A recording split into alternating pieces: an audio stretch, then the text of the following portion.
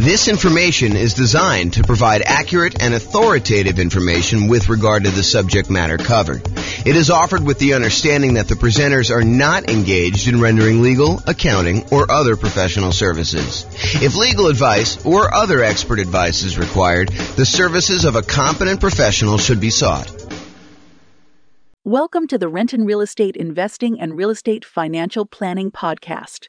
Learn all about investing in real estate in Renton, Washington, with a combination of real estate financial planning and modeling with numbers specific to Renton, plus syndicated, more generalized recordings of live and pre-recorded real estate investing classes. Not all of them specific to Renton. Be sure to stay tuned after the podcast for a message from our sponsors. So, house hacking real estate investing strategy. I'm James Orr. Here are the strategies that we covered a few classes ago. We did a whole class on real estate investing strategies, and I kind of walked you through an overview of all the different strategies in that class. And then my intention was to give you a big picture in 1 2-hour class and then dive deep with both a qualitative deep dive and then also a quantitative deep dive of like how these function toward you achieving financial independence. So you'll see numbers tonight on house hacking and some of the other ones we just did so you can see the comparison. So here's the overview of the strategies. The primary strategies I intend to cover in the classes and the podcast and everything else are these three: the buy and hold, which includes short-term rentals and vacation rentals, the nomad strategies and all the variations like nomad by proxy, nomad with house hacking, which we'll talk a lot about tonight, nomad to short-term rental, vacation rentals, nomad with lease option exits, and the ultimate real estate agent retirement plan. So all the nomad ones are part of that group, and then house hacking. So the third one, this is the final in the triad or trilogy for the primary strategies that we're going to be focusing on. So those are the three. Then we've got the whole group of these secondary strategies, which there's probably a lot of podcasts or a lot of people that kind of teach this, but it is not the primary focus of what I intend to cover in the podcast and the classes. So I'll tend to focus more on the three primary: buy and hold, nomad, and house hacking, and the variations of those. But there's other strategies too, which I will teach classes on just to kind of be a completionist. But it is not my intention to constantly be deep diving into this, although who knows, I get distracted. Someone kind of shows me this shiny object and I tend to go down this path where an entire summer becomes the summer of creative financing or something. But at this point in time, I do not intend to have these be a major part of the podcast. So the secondary strategies are the whole creative financing family: owner financing subject to rent to own, lease option, lease purchase, the ultimate strategy, then anything like quick turning or flipping properties, that kind of strategy, the BRRRR and BRRRR models, which one has an extra R, wholetailing, options and option auction, tax liens, tax deeds, and then partnerships and syndications, where there are three different roles for partners: the deal maker / syndicator, the guy who like puts together the partnership, brings in the money partner, brings in the loan partner, finds the deal, manages the whole thing. So that's the deal maker syndicator. Then there's the money partner, the person who brings in usually the money for the down payment and the reserves and holding costs and fixed up costs and all that other stuff. And there could be more than one, or one person can play more than one role as well. And then the loan partner, the person who actually signs for the loan or gets the financing for that. So those are typically the three roles of a partnership. And we'll go into some detail about those. The classes coming up for these, because I've got classes for all of them. I got a creative financing, quick turn, BRRRR, wholesaling, options, option auction, tax liens, tax deeds, and partnerships. Those will largely be in the similar format to what tonight is. So we'll do that. And then the things I'm not covering, I'm not going to cover real estate investment trust. Just go talk to a stockbroker and buy a real estate investment trust. Not going to do a whole class on that. And if people are asking like, well, what about probate? What about short sales? What about foreclosures? What about pre-foreclosures? Those are sort of included as sub kind of characteristics of other strategies. Like a lot of the creative financing stuff, it has to do with pre-foreclosures and to a lesser degree foreclosures. And then a lot of the fix and flip ones are probably foreclosure type properties and stuff like that. So I'm not going to do separate classes on those, at least not right now as part of this series, but that's the thinking right now. Any questions on real estate investing strategies and what we're covering? I'm just like going off tonight. I'm just like in the zone, looking out the window and teaching. So if you guys have questions, let me know. All right, cool. All right, so house hacking. So let me just cover right up the top. There's no slide for this, but I think this comes up a lot when people hear me talk about nomad or they talk about house hacking. Nomad and house hacking are different. So nomad, if you remember, is sequentially buying owner-occupant properties. You buy a property as an owner-occupant, you move in, you live there for a year or more, but you have to live there usually for at least a year because that's the agreement you have with the lender. So you move in, you live there for a year. Then at the end of the year, you convert that property to a rental and you move into the next property And you repeat that process until you acquire as many rentals as you want. There's technically no limit for the loan except for your ability to qualify. So it's not like you can get 10 and then you're done. If you're doing conventional financing as an owner occupant, you can do 11, 12, 13, 14, 15. Where if you're doing regular non-owner occupant, you usually get cut off at 10. So there usually is a hard limit. And that limit has changed over the years. It wasn't always 10. It's currently 10 right now. And who knows what the lending policy will change in the future. It might get more lax. It might get more strict. You never know. So the difference between nomad and house hacking. So nomad, you're buying property sequentially. You're buying them as an owner occupant, moving in, converting them to a rental, and you're just repeating that process. House hacking, on the other hand, is where you make use of a property that you're already living in. You're either buying a duplex and renting out one half, you're buying a triplex and renting out the other 2 units, or you're buying a fourplex and you're renting out the other 3 units, or you're buying a property and you're renting out the rooms, or you're renting out the garage, or you're parking an RV and you're either living in the RV and renting out the house, or you're renting out the RV as an Airbnb or something like that. The idea, though, is you've got an existing owner-occupant property and you're making use of getting income from the property that you're living in. So house hacking really is a strategy for people to get income from properties that they're living in. You can combine nomad and house hacking. You can buy a house as an owner-occupant, move in with the intention of moving out in a year, converting that one to a rental. And while you're there, you can have roommates for the property that you're living in. So you can almost use the roommates as a way for you to save up your down payment to buy the next property. It's one way to think about it. Okay. So house hacking is similar in many ways to nomad because you're doing owner occupant properties. And so all the financing and a lot of the risk profile is very similar. Most house hackers are trying to reduce, or in some really ideal cases, completely eliminate their housing expense. With Kevin, you said you're doing house hacking right now. Are you able to get to offset your housing costs completely?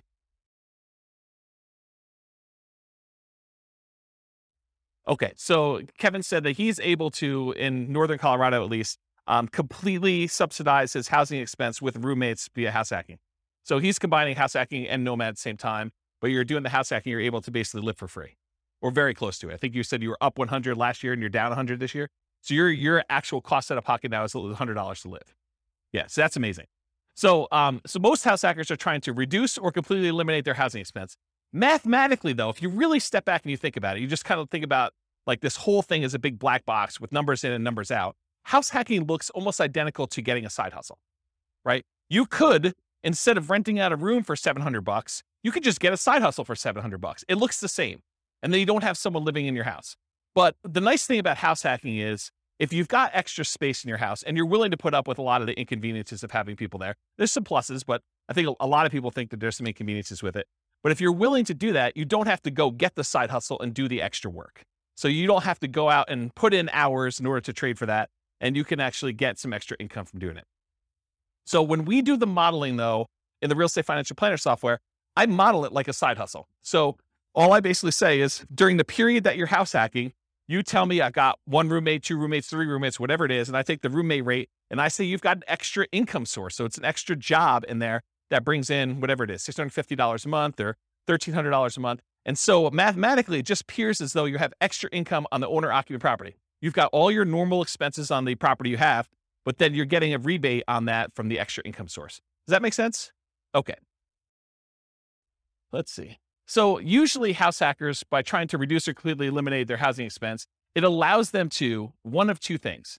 Number one, it allows them to afford a more expensive asset than they might otherwise can or want to support. So it could be, they buy a duplex, which is more expensive than they normally want to buy as a house, but because they're house hacking one of the units, they can afford to do that. And the big benefit of doing it that way is instead of buying whatever the prices of houses are in your market, $400,000 single family home, maybe you go buy a $700,000 duplex where you're going to rent out one half of it and your rent from the other unit helps to support it so that for you, it looks like you're buying less than a $700,000 property because maybe you couldn't qualify without that rent coming in from that one half. Or you go buy a fourplex, which is almost 4 times as much. So then you have this larger asset base that's being paid down with debt and it's appreciating if your market's going up. And so you're getting the benefit of owning a larger asset when you do it that way. So that's one of the reasons why someone might do it. Or they can get the rent coming in from their property. Like let's say you're renting out a couple bedrooms, you could take that extra income and instead of buying a larger house than you can afford, Now you can take that extra income and you can use it to invest in something else. You could use it to save up for a down payment on the next property you're going to buy, or you could use it to buy stocks or bonds or commodities or Dogecoin or whatever you want to do in order to take that extra money and invest in something. All right, did I cover everything I had on there? Oh, I do need to say this. So just because house hacking does allow you to buy these larger assets like a fourplex or something, you still need to qualify for the loan. So you can't just go out there and say, oh, I'm going to go buy a $5 million house and try to rent out the rooms. You need to qualify for the $5 million house to do that. And the benefit of doing like a duplex, triplex, or fourplex is that most of those are going to come where they're rented, or at least they've got the likelihood that you're going to get rent on them. And those rents could be used to help you qualify for the property when you're doing your acquisition. It is much harder to qualify with the roommate thing. Although if you have roommates that you are in your current property, your lender will oftentimes allow you, if you're going to take those roommates with you, to continue to use those as part of your qualification process. So be aware that that is also a possibility too. Okay. Any questions on this? We good? All right, cool. Exceptions. So tonight I'm going to go over a whole bunch of things in your handouts. You guys got this real estate investing strategy profile thing. So you'll be using this to kind of characterize the house hacking strategy. And you may be saying, James, you described this thing as whatever it is, but really, can't you do this? And the answer is yes. There's lots of exceptions to what I'm going to say. I tried to use the most general case, but there are lots of ways you could say, but can't you sort of do it this way? Yes, you probably could. It may be unusual, and so I'll try to stick to what's most common, but there are exceptions to a lot of these things. So beware, just because you don't think there's a chance that X can happen doesn't mean it won't happen. My intention with tonight's class is that this is a starting point to give you a lot of background information about how the strategy works and how I think about it, but really do your own research to verify everything I said. You should not rely on me. Okay? Any questions on this? Sweet. All right, so house hacking variations. Let's just kind of start going down what we're going to be covering tonight. So there's traditional house hacking. When you have traditional house hacking, you typically go buy a house, single family home as an example, and you're usually going to put 0% down if you're going to get a VA loan. And VA loans allow you to buy single family homes, duplexes, triplexes, or fourplexes. They require that you be a veteran. So you have to have served in the military and have veteran benefits, VA benefits. And you could use that up to a certain limit. You're not limited to just one. You're limited to the actual the benefit you have from the VA. So you could possibly use your VA benefit for more than one house if you happen to be in an area and to find a property that's inexpensive enough. Or if you sell your VA property, then you can reuse your benefits, although it's a little bit more expensive to use them on a second time. So VA is usually a specific loan program that you have to be a veteran to get. It's a nothing down loan program. Instead of having PMI, private mortgage insurance, which private mortgage insurance is an insurance that the lender requires you get when they make you a loan where you put less than 20% down, it protects them in case you default. So they basically said, hey, listen, if I'm going to let you put 5% down on a property, then I want to make sure that you pay a third party insurance in case you default as the buyer on the property. I want to be protected. Okay. So in those cases, PMI protects the lender. With VA though, there is no actual PMI with VA. Instead, they charge an upfront funding fee. And you could choose to pay your PMI as one lump sum upfront fee, but VA is a special case where the Veterans Administration actually charges you an upfront funding fee, which is part of their insurance that they use in order to make good on any loans that go bad when the VA guarantees it with the banks, the local banks that are doing it.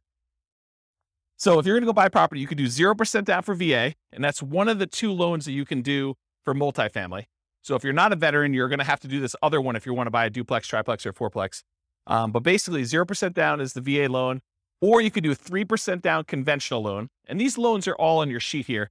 What does the top of the sheet say? Loan type mortgage insurance comparison. So there's a little spreadsheet here that shows you all the different loan types if you got that handout, and it shows you all the different ones. So you can follow along on that one if you want to take any notes. So 3% down is another conventional loan program.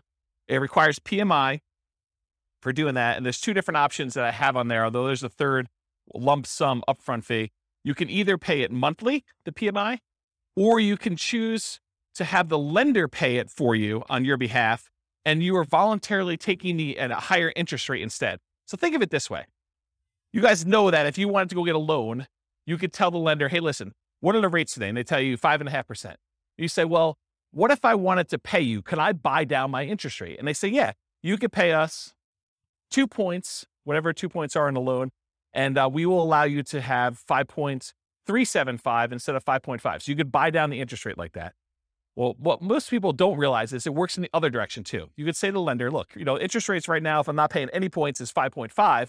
What if you actually raise the rate voluntarily to 5.625, take a voluntarily higher interest rate on the loan? The lender would then give you a credit back, which could then cover some of your closing costs. Not your down payment. You always need to have that 5% down or 3% down or 3.5% down, that you can never get rid of the down payment portion of it.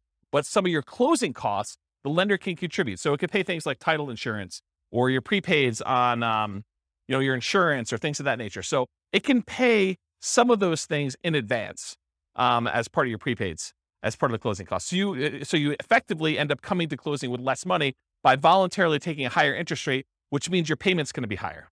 Okay, so that's one option.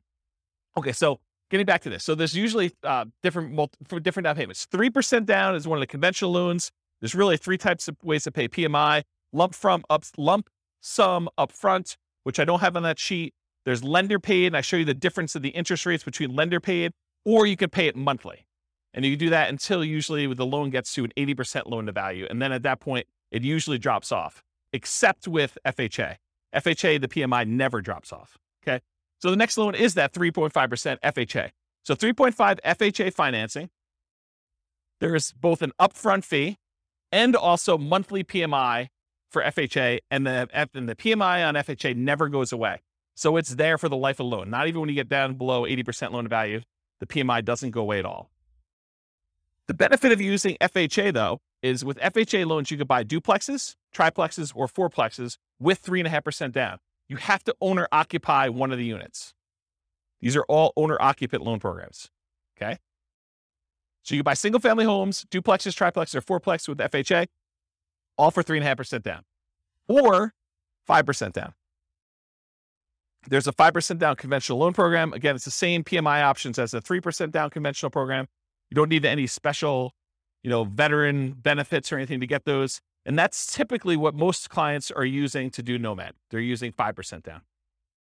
Okay. So traditional house hacking, down payments are usually going to be 0, 3, 3.5% for FHA, or 5. And the 0% down is usually VA. And so if you're doing multifamily, it's going to usually be the 0 if you've got VA benefits, or 3.5 if you're doing FHA. In traditional house hacking, it could be single family home with roommates, including what I call non-conforming duplexes, triplexes, and fourplexes. What's a non-conforming duplex, triplex, or fourplex? Anyone have an idea?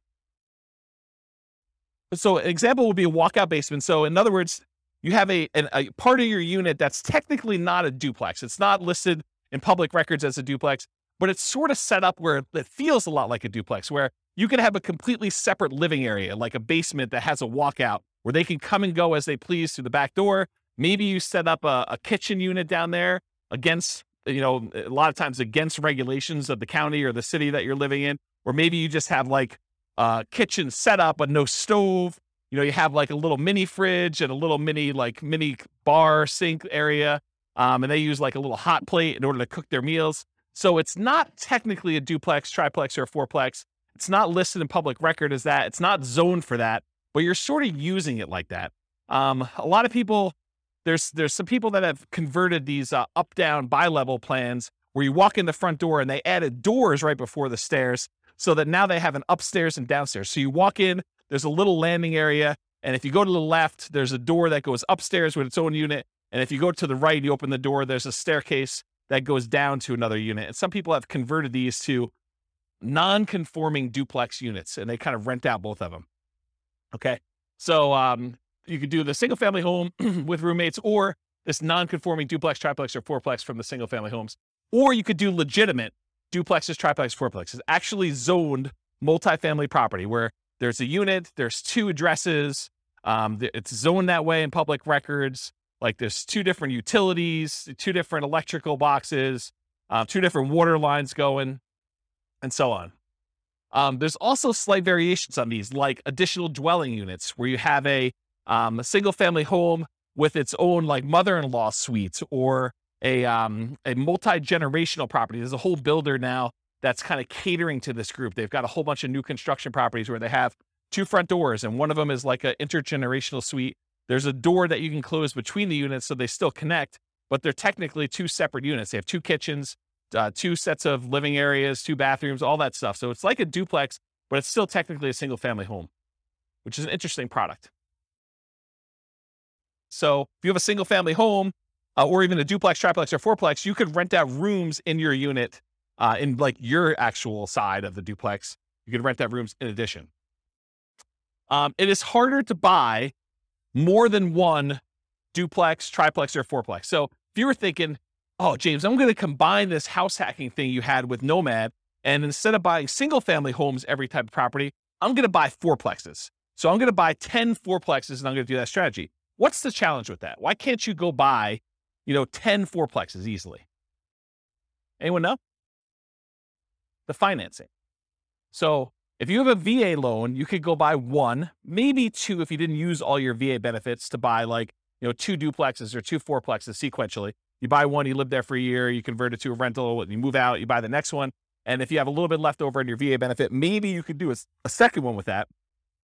But then once you get beyond 2, this is like an ideal situation where you're able to find one cheap enough that you didn't use all your benefits. After you've done the 2 though, let's say you want to go buy a third one. What's the financing you can do in order to do that? FHA. So FHA is the only other one you could do to buy triplexes, duplex, triplex, or fourplexes. You can't do the conventional one with low down payments, like a 5% down. So if you wanted to go do a low down additional unit, then you could do your FHA. What's the problem after you get your 2 VA ones? That's really a stretch to do. It'd be really hard to do. And that third FHA one. Yeah, you can't do more than 1 FHA loan.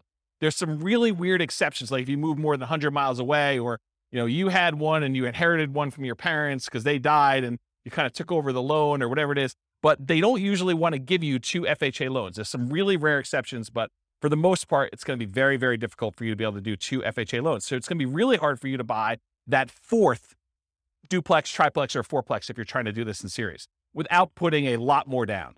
Then you got to go put your 15% down for a duplex. I think there's a loan program for doing that as an owner occupant. Otherwise, it's going to be 25% down for doing any type of multifamily. Even if you're moving in, well, maybe there is a 20% down owner occupant. I don't know the answer to that. I'd have to check with the lender to find out. But I think for most of those, they're going to probably be 25% down for the multifamilies after that.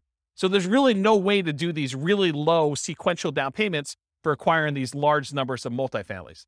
Primarily, you're going to be doing 1, maybe 2 if you're lucky. If you happen to be a VA, a veteran, and you can get a VA loan for 1, or maybe you met your spouse in the military, you get 1, your spouse gets the next one. Maybe you're able to squeeze out a third one because one of you didn't use all your benefits. And then you go to the FHA for her, you do the FHA for him.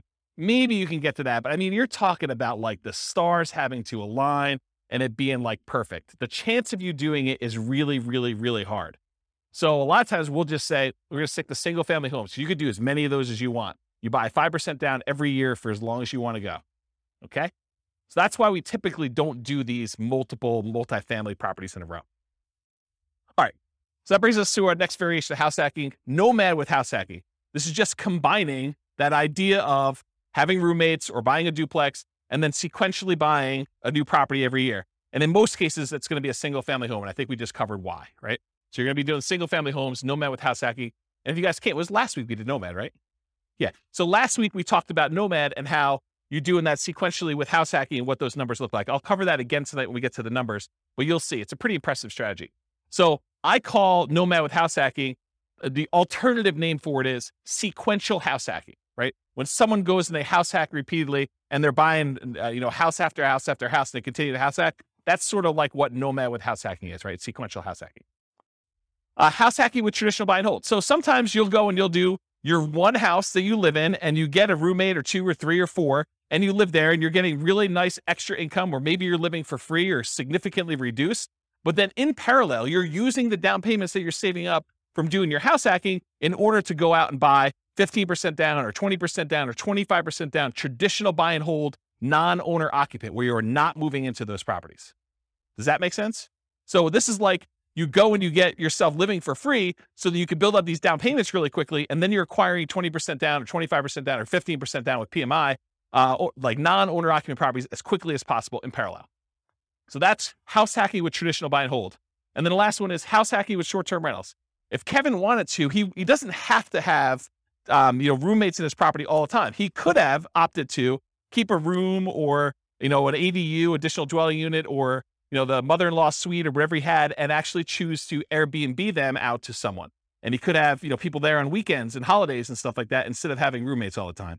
And the economics are you typically get higher rates than you get for having just long-term roommates, but there's more work involved and more upkeep, and you tend to have a little bit nicer property in some cases. Not saying Kevin's is not nice, but like that's how it typically is for Airbnb, although there's lots of variations from what I imagine. So, okay. So that's house hacking with short-term rentals. There's another variation of house hacking with short-term rentals, and that is the idea that you're house hacking with your roommate sort of situation or that extra unit that you're doing.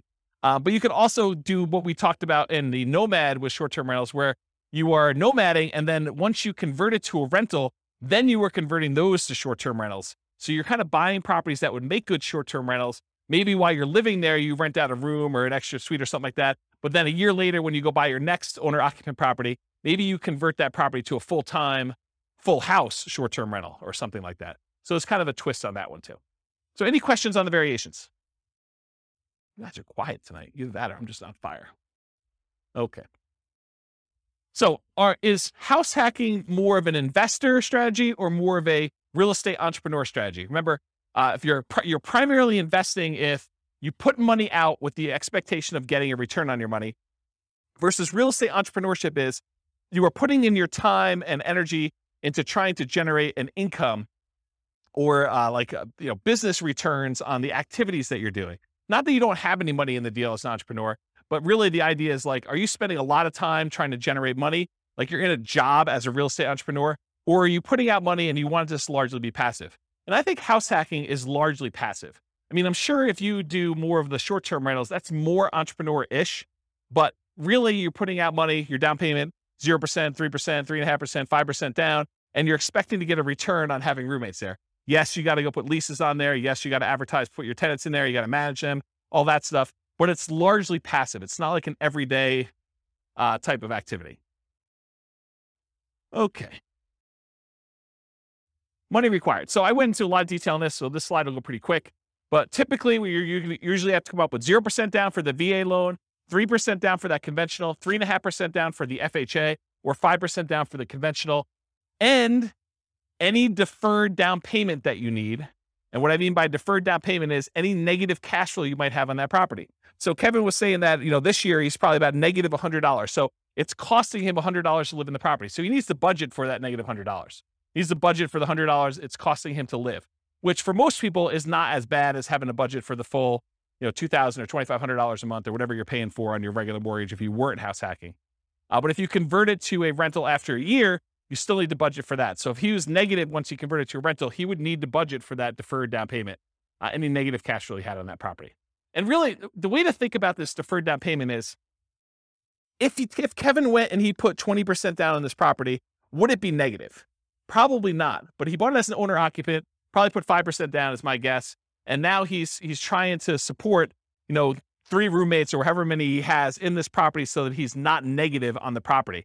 But if he had put 20% down, it wouldn't be negative at all. So really, because he put 5% down, he has a little bit of negative cash flow. And so you could think about it as he didn't put 20% down, which is probably, $80,000 or so. My guess is probably $400,000 property. Instead, he put $20,000 down. So instead of putting $60,000 down, he has negative $100 a month. Would you rather have negative $100 a month in cash flow or put $60,000 more down when you buy the property? Because that's really the choice he made, right? Because if you put the $60,000 down, it wouldn't be negative. So it's really a deferred down payment. He's paying that $100 a month over time until rents go up enough where he no longer has negative cash flow, which is going to be a lot less than $100 a month until it gets to $60,000. He's going to come out ahead on that deal. Make sense? Okay. And then additionally to that, you need reserves. Even when you're house hacking, you should have reserves set aside. You should have money set aside in case you can't get your house hacking tenants or they lose their job with COVID. and they can't pay you, or you have repairs on the property, or something happens where you need money for something that has come up, something unexpected. So you should not be doing these strategies without reserves at all. So really, you're going to need your down payment, any deferred down payment you had, that negative cash flow, and then also reserves in that property. And then you might also see, although less frequently, any extra money to prepare the house for short-term rentals or repairs. So I have another client of mine who, one of their strategies is they like to furnish their property really, really nice to get premium roommate rent. And so there's an extra cost to going out and buying really nice couches and the big screen TV on the wall, and probably doing upgraded flooring and, the things of that nature in order to get the house prepared. So you might have extra expenses in order to get your house prepared for that. Some other clients of mine are obviously not doing, pimping out their house in order to make sure that they can get primo rent for that. They're just having any old roommate rent a clean room, clean, neat house where everything's functional, but they're not having to make sure it's super, super nice. Okay. And then in some rare cases, you probably will put more down, or you may buy the house cash. So you can do house hacking where you don't get these low down financing. It's not a requirement of the house hacking strategy that you buy it with little or nothing down. But in most cases, most of the people that I know doing it are trying to minimize how much they have into the deal, and they're buying properties with 5% down, and then they're usually doing it sequentially where they're buying more than one. Any questions on this? So credit required, the same as Nomad. You're buying owner-occupant properties. So really, it's most common to qualify for those traditional owner-occupant financing things, that conventional financing, the FHA, the VA loans. You must move into the property or you're committing loan fraud. You cannot fix my strategy and tell the lender, yes, wink, wink, I'm going to move into the property, but give me the owner-occupant rate, the 3.5% down rate or the 5% down rate. But technically, I'm not going to move in. I'm going to say I'm going to move in because that's my intention. The lender will say you have to intend to move in, right? That's what they'll tell you. And then you'll be like, well, I intend to move in until I close, and then I'm not going to move in. But I intended to this whole time. Yeah, that's loan fraud. And you'll go to prison for that. So it's not worth it to try to sneak in system. Listen, the lender is willing to partner with you and loan you 95% of the purchase price to do this strategy over and over again. Why would you want to screw your partner like that? Right? I mean, he basically said to you, or the lender basically says to you, hey, I'll loan you up to 100% for VA loans, 95% if we're doing 5% now conventional, and I'll do it for you 10 times in a row. But you're like, no. I want to screw you on the first deal. I'm going to tell you I'm going to move in, then I'm not going to do it. Yeah, that's not a good idea, guys. That's just not a good strategy. All right, so the reason why you have to move in is because you sign a piece of paper, an agreement with the lender at your closing that says you are required to move in, usually within 60 days, and you have to stay there for a year, at least a year. Okay. Now, can you, with extenuating circumstances, do it shorter than a year? Sure. Yeah. If you happen to be living in a property, then you get married 6 months into it, or you lose your job and you got to relocate, or you get a job transfer. Sure. You can move out before a year. That's not what we're talking about here. What we're talking about is violating the spirit of the agreement where you say, wink, wink, I'm moving in, and then you don't move in. And in case you're wondering, James, but how will they find out? I mean, come on. I mean, they're not going to come around and knock on the door and check to see if I live there, are they? Yes, they will. At 6 a.m., according to one person in the room. So yes, they do come and they verify that you are living in the property. They spot check it. It's not like every single one's going to do it, but they will do that. Okay. So typical credit score needed for doing these loans, it's all on that worksheet I gave you, the loan one. There's a list for credit score, minimum credit score in there. The typical credit score for most of these programs is 620. There are some exceptions, maybe down to 580, FHA and VA. Better credit often will get you a better interest rate, although I don't think FHA varies based on credit score, and lower your private mortgage insurance. So with the exception of FHA, I think both the conventional loans, your rates can get better depending on what your credit score is, and your PMI payment will also get better. It'll be less if you have better credit score. Okay. So it helps to have a higher credit score. It's something for you to work on and strive for. Less common situations, if you're buying without a loan, a credit score is not required. So if you're paying all cash, it doesn't matter. But in most cases, you're going to need a credit score in order to do this. And realize that credit score requirements can change over time. So do check with your lender. Don't come to them and say, but James told me in class that I could do this with 620. you're required to give me that loan. No, that's not how this works.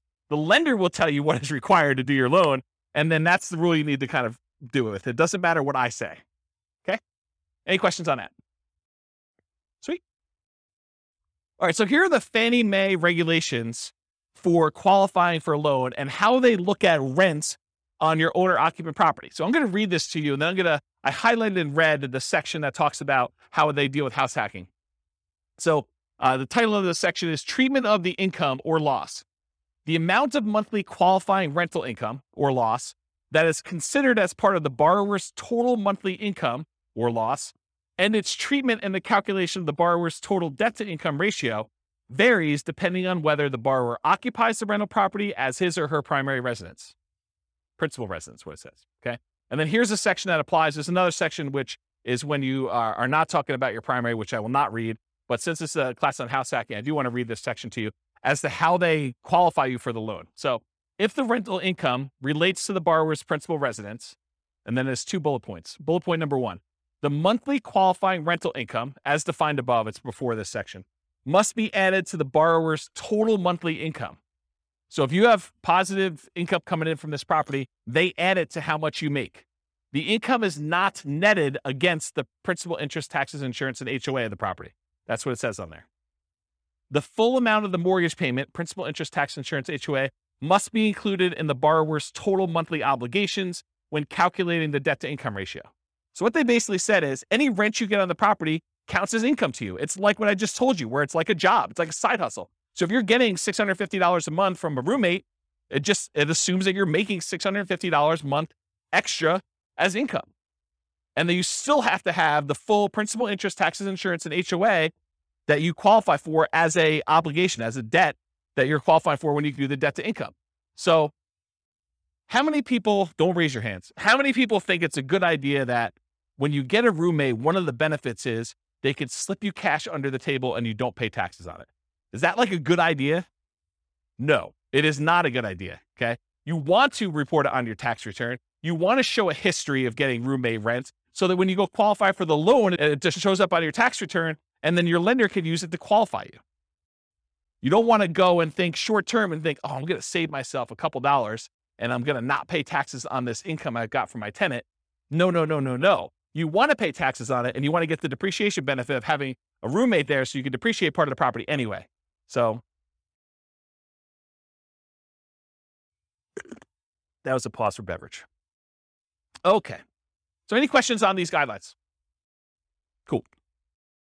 So skills required. So what are the skills you need in order to do house hacking?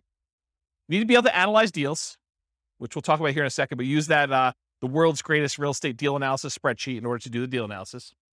You need to be able to find deals that would work for house hacking.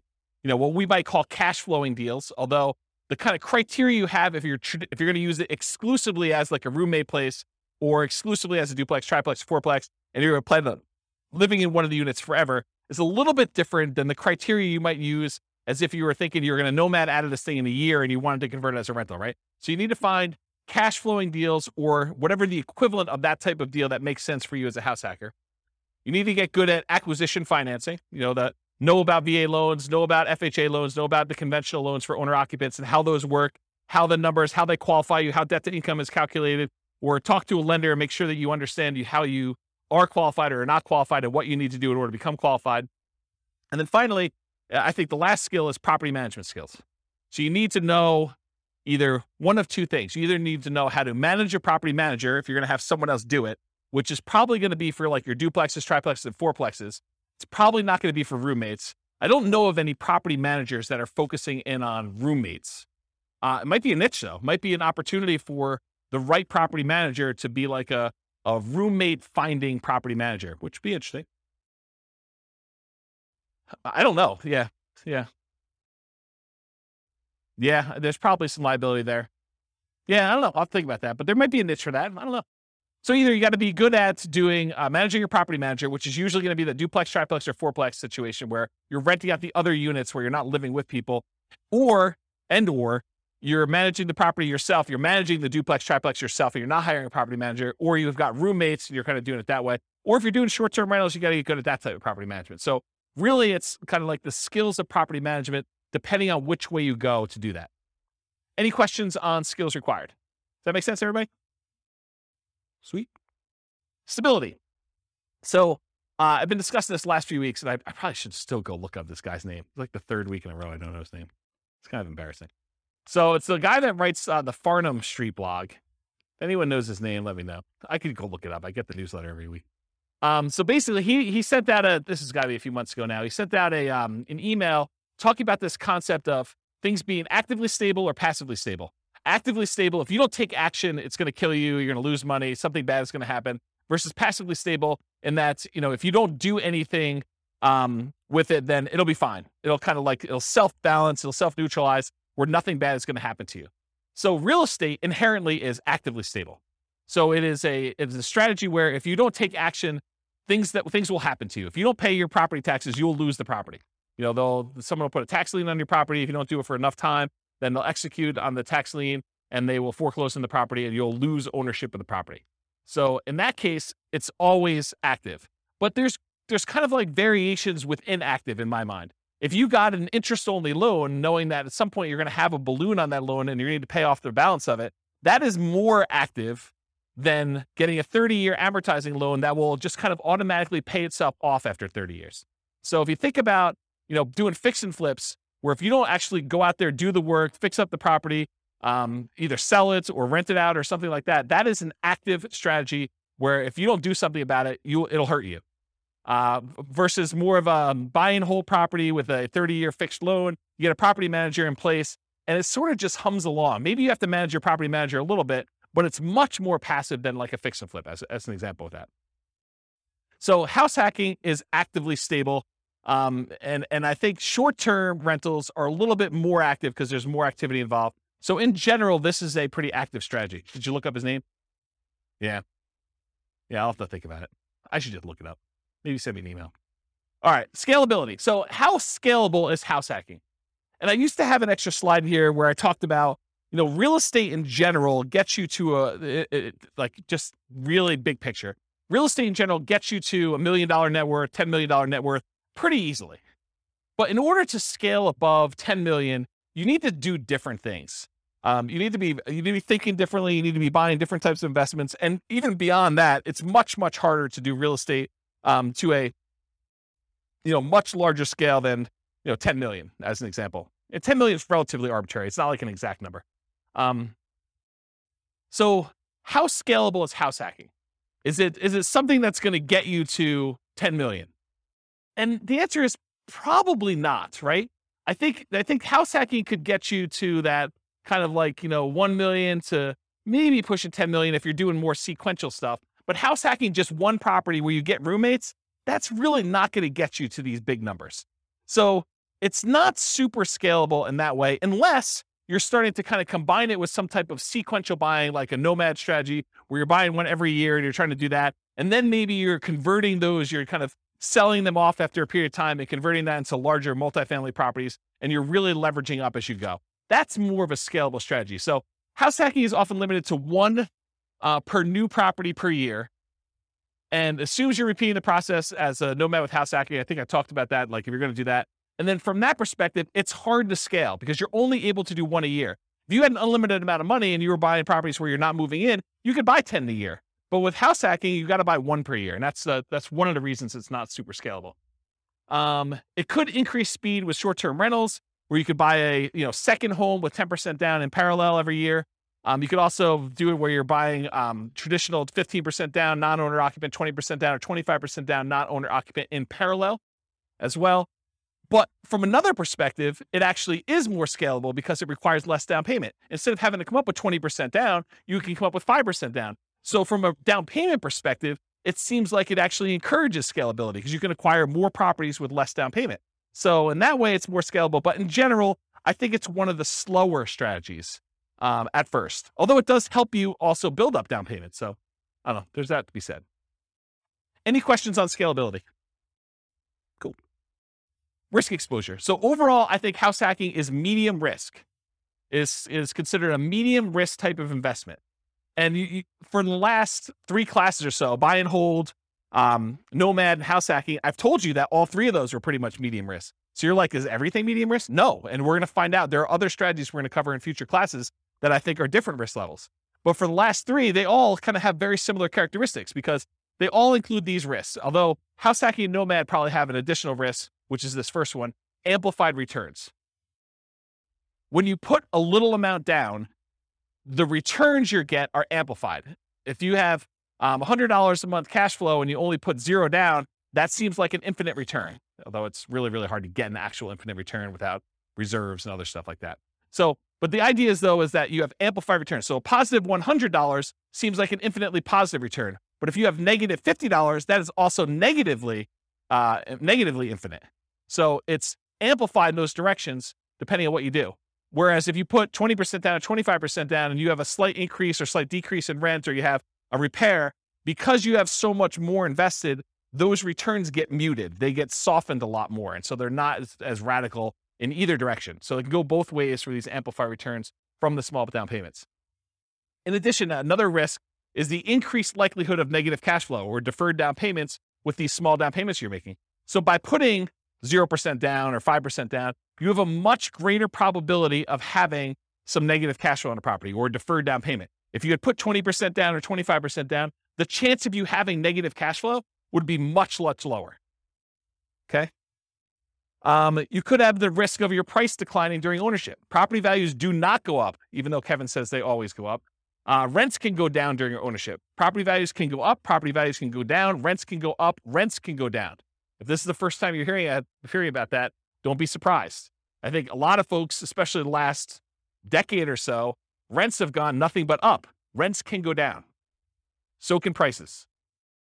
Your credit is at risk. If something bad happens to you and you're no longer able to make that mortgage payment or manage that property, there's a chance that you could have a foreclosure, and that could mean an impact to your credit report.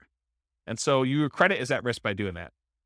And then you have all the typical tenant and property management risks, slip and fall, being accused of violating fair housing laws, all those types of things. You have all those risks when you do house hacking as well. You could argue that there's slightly more risk with short-term rentals, vacation rentals, but I think that is offset by the higher income you get from vacation rentals. So I wouldn't consider that a significant extra risk. Although you do have a slightly different additional risk that you with short-term rentals than you do with, year-long leases type things. And that is that there are a lot of municipalities, cities, counties, HOAs that are coming in and cracking down on short-term rentals. And they're saying, hey, we are not allowing short-term rentals anymore. So I think there is an additional risk that you could see your short-term rental go from something that you were able to operate to something you are no longer able to operate because your HOA or your city or your county came in with additional, more restrictive rules and limited your ability to do that. Does that make sense? Okay. Also, insurance companies. I've heard some insurance companies are not allowing short-term rentals. You need to go get a specialized insurance company to do this. Okay, so profit speed. How quickly do you make money? And what size or magnitude of money do you make at one interval? So with house hacking, you typically can start seeing a profit immediately. That's one of the differences between house hacking and nomad. Is nomad, you buy a house, you live there for a year, and unless you're house hacking while you're nomading, you're not getting income on that property for a year. You got to support that property until you go and convert it to a rental. That's potentially problematic if you need income right away. With house hacking, you move in, you can get roommates right away. Of the people that had roommates in this thing, how many have moved in like that day had roommates? Yeah, so like 3 people in a room already had roommates when they moved into their property. So you could be earning money like that instant. In fact, you probably got down payments, security deposits and everything in advance. So you probably got those up front. So with house hacking, you typically start seeing profit right away. Rents and security deposits are typically paid in advance. Short-term rentals while you're still living in the property may increase your cash flow. It's not common with roommates, but using a property manager can slightly delay your time to receiving cash flow. There's usually a delay between when they collect it and when they pay out to you. So I've talked about this in other classes. I'll give you the really short version rundown of this, but this is the return on investment quadrants. So on the left-hand side are cash later quadrants. That's appreciation and debt pay down. Those are the things you get later on when the property value goes up over a number of years. You pay down a loan over a number of years. Your amount of equity you have has usually gone up over that time. So this is usually money that you see over time. And then the now stuff, cash flow and tax benefits. So if you're getting rent from your roommates, that's the money you tend to see right away.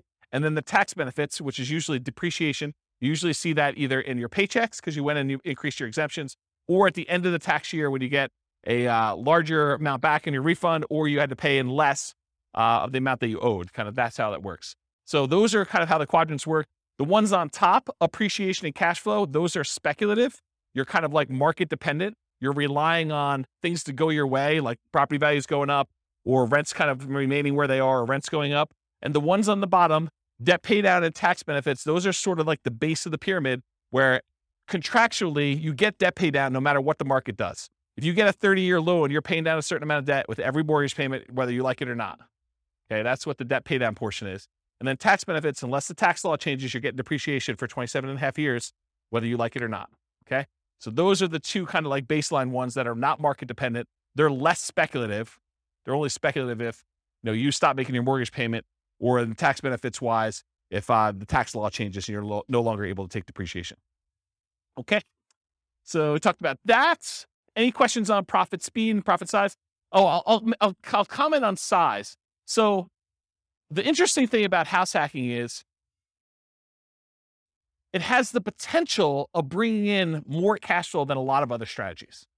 Because if you think about renting something by the room, that is one of the strategies listed on how to improve cash flow. It tends to be a higher cash flowing thing. Like if Kevin were to move out of this property and he were to actually charge rent for his position there, he probably could get more rent than if he just converted to a regular straight up year-long lease. He'd have 5 different roommates or however many he has. I don't know exactly how many he has, but he might have 5 different roommates in there. One that was his position before, and these 4 other ones are all renting rooms, and he's collecting a much higher dollar amount. So from a perspective of like magnitude, the cash flow quadrant in this kind of like return on investment quadrant thing here would be typically larger than it would be in other strategies, more so than a lot of other strategies. Maybe not short-term rentals. Maybe short-term rentals is a little bit higher. But then otherwise, appreciation and debt pay down are the same. From a return on investment standpoint, they get larger because your down payment is smaller. And then the tax benefits are going to be fixed no matter what strategy you're doing. Although if you're putting less down from a return on investment characteristic, that tends to be a little bit higher because you're putting a smaller amount down and the amount you're getting is fixed. It's based on the price of the property. Any questions on profit speed? All right, cool. Finding deals. How do you find house hacks? How do you go find a duplex or triplex or fourplex or, a room with, a house with additional dwelling unit or mother-in-law quarter? How do you find those? Patience. Yeah, they are harder to find around here. That's true. Although Greeley's got a lot of duplex, triplex, fourplex. Not as much Fort Collins or Loveland. So the most common methods for finding these, multiple listing service, that's where the overwhelming majority of them are going to show up. In addition to that, you could do for sale by owner. And for sale by owner really breaks down into 2 groups. There's the actively marketed for sale by owners that are going out there, they're listing their property on Zillow, they're putting a yard sign up, they're doing things in order to encourage people to find their property. And then you've got all the hidden for sale by owners. And those you got to find by doing marketing. These are the people that maybe they don't know they're going to sell, or maybe they haven't told anyone they're going to sell, but they want to sell, or they'd be open to selling. Okay. And so those are all the hidden ones. You usually find those by either marketing or networking. In addition to that, can you go find, the rogue duplex or single family home with a mother-in-law suite or something like that from a wholesaler? Can you do that? Yeah, I think that comes up, but I think that's more of a secondary, more unusual strategy for you to find these types of properties. Any questions on finding house hack deals? We got one more slide on finding stuff. So when you're looking inside the MLS, you could definitely set up searches for show me all the duplexes, show me all the triplexes, show me all the fourplexes. That's pretty easy. But then there's a bunch of keywords that I think will be helpful for you if you're searching to try to find house hacking type properties. So additional search terms might include mother-in-law, in-law, or suite. And I would spell suite correctly, S-U-I-T-E. I would also spell it wrong because not all real estate agents can spell. Okay? So I would put it in there as both the correct spelling and the incorrect spelling so that you catch the ones that they don't know how to spell. I'm picking on myself. I'm a real estate agent too. So I think you search for words like that. You could also search for the term separate entrance, because I think that would also be a key. And you're going to do these searches and there are going to be false positives that come up, right? You're going to be like, It'll say something like, stay away from the mother-in-law with this amazing spacious house in the mountains, right? And so it has nothing to do with the mother-in-law suite. They just happen to use the mother-in-law, and that's not really a property you necessarily want to use as a house hack. But I think doing these search terms will give you enough positives that it's worth putting them in and doing a search for. So mother-in-law, in-law, suite, those 3 terms. Separate entrance is another one. Kitchens, plural. If you do a regular search for kitchen, it's not going to help you. But kitchens, that usually implies that there's more than one, and that usually is a sign of a property that could be a good house hack for you. ADU stands for accessory dwelling unit or additional dwelling unit. The term accessory dwelling unit or multi-generation or multi-generational, those terms could help. Basement apartment, another term to search for. Garage apartment, maybe even just apartment. Cottage, compound, pool house, boat house, maybe wet bar. If you're looking for ones where you can actually park an RV and you have your RV where you live in, or you rent that out as a different Airbnb thing, maybe do a search for RV. Airbnb, VRBO, vacation rental, short-term rental, STR, which is abbreviation for short-term rental. A lot of times there's limited in space, and so some people will use abbreviation for that. House hack, just do a search term for that. And I would probably do that with space and without a space, because I think some people think it's one word. Roommate, also roommate with a space, without a space. Non-conforming, for example, non-conforming duplex. I wouldn't recommend violating any rules to rent these, but if you're willing to, or if it's something you're willing to go and do the correct paperwork in order to get it converted to conforming, then you might want to consider that. But you guys do realize if you go buy a non-conforming duplex, a single family home that's really set up as 2 different units, that the county can come and say, or the city can come and say, hey, you can't do that.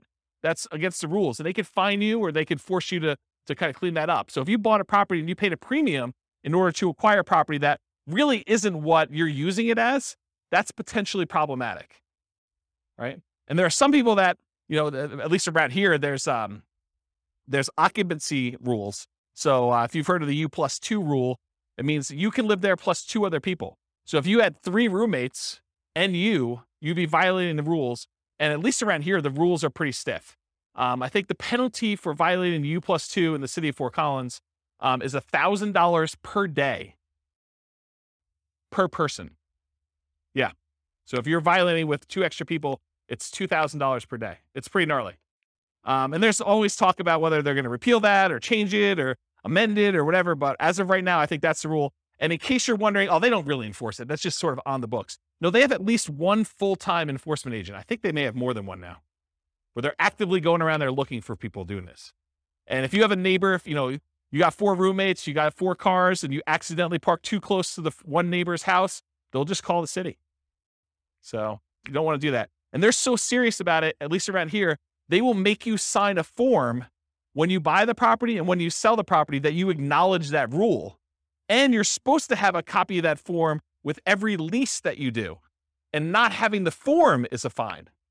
So if you do a lease in the city of Fort Collins and you don't have that form, then you're violating it. And if they find out, they can charge you a fine for not having the form that says there's a U+2 law and that you agree to abide by it, for not having that if you don't sign a lease with it. Okay? So just be careful about this non-conforming stuff. Don't think to yourself, hey, there's this 8-bedroom house. I'm going to get 7 roommates, and this thing's going to be amazing. Maybe not. Maybe not. Might not work out the way you planned, okay? So definitely check your zoning regulations and your occupancy rules in your city that you're doing that for. Any questions? Is this helpful, this little list for doing stuff? All right, cool.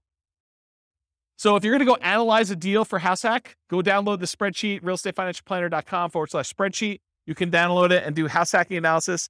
Now, if you're going to go get a couple roommates, but it doesn't cover your rent, it's going to show negative, right? Right? Your returns are going to be negative for that first year. You've got a $2,000 a month mortgage, principal, interest, tax, insurance, HOA, all that other stuff, and you're only collecting $1,800. It's going to look like you have negative $200. That's because you're living there for negative $200. Right? You're paying $200 to live there. So think about it that way. But then, next year, if you decide to do like house hacking with Nomad or Nomad with house hacking, where you're kind of doing these sequentially, next year it should be very different. And so maybe you run it as if you're going to do it for next year, kind of do your year 2 analysis when you do your deal analysis up front. Any questions? All right, cool. Market conditions. So what kind of market would you want to do house hacking in? Would you want to do it in a market that's declining, where prices are going down, or rents are going down? Probably not. So in an ideal world, you want markets with good cash flow and markets with strong appreciation and rent appreciation. It is challenging in markets with significant negative cash flow, although I'll tell you, house hacking sure helps. And markets with no or negative appreciation or rent appreciation. It's a little bit harder to do in those markets. Any questions on market conditions? Accessibility, availability. In many markets, there are plentiful deals for you to select from the MLS. So it's really just selecting the best one, right? You get to look at a lot of them. You get to decide which one's going to make the most sense for you. In some markets, you're sifting and sorting, trying to find the best of the best, right? Like all the deals are positive 10% cash on cash, and you're trying to find the best 10% cash on cash deal, or one that's got a little bit better. Or maybe you're making trade-offs for location or for condition, or things that are like second and third tier. And in some markets, like our market, it's really, really, really hard to find properties that have positive cash flow right now with where interest rates are, where prices are, where rents are. And so a lot of times that takes the front driver's seat, and then you're making secondary selections based on, location or something like that. You're like, look, this is the closest we have to not being significantly negative cash flow.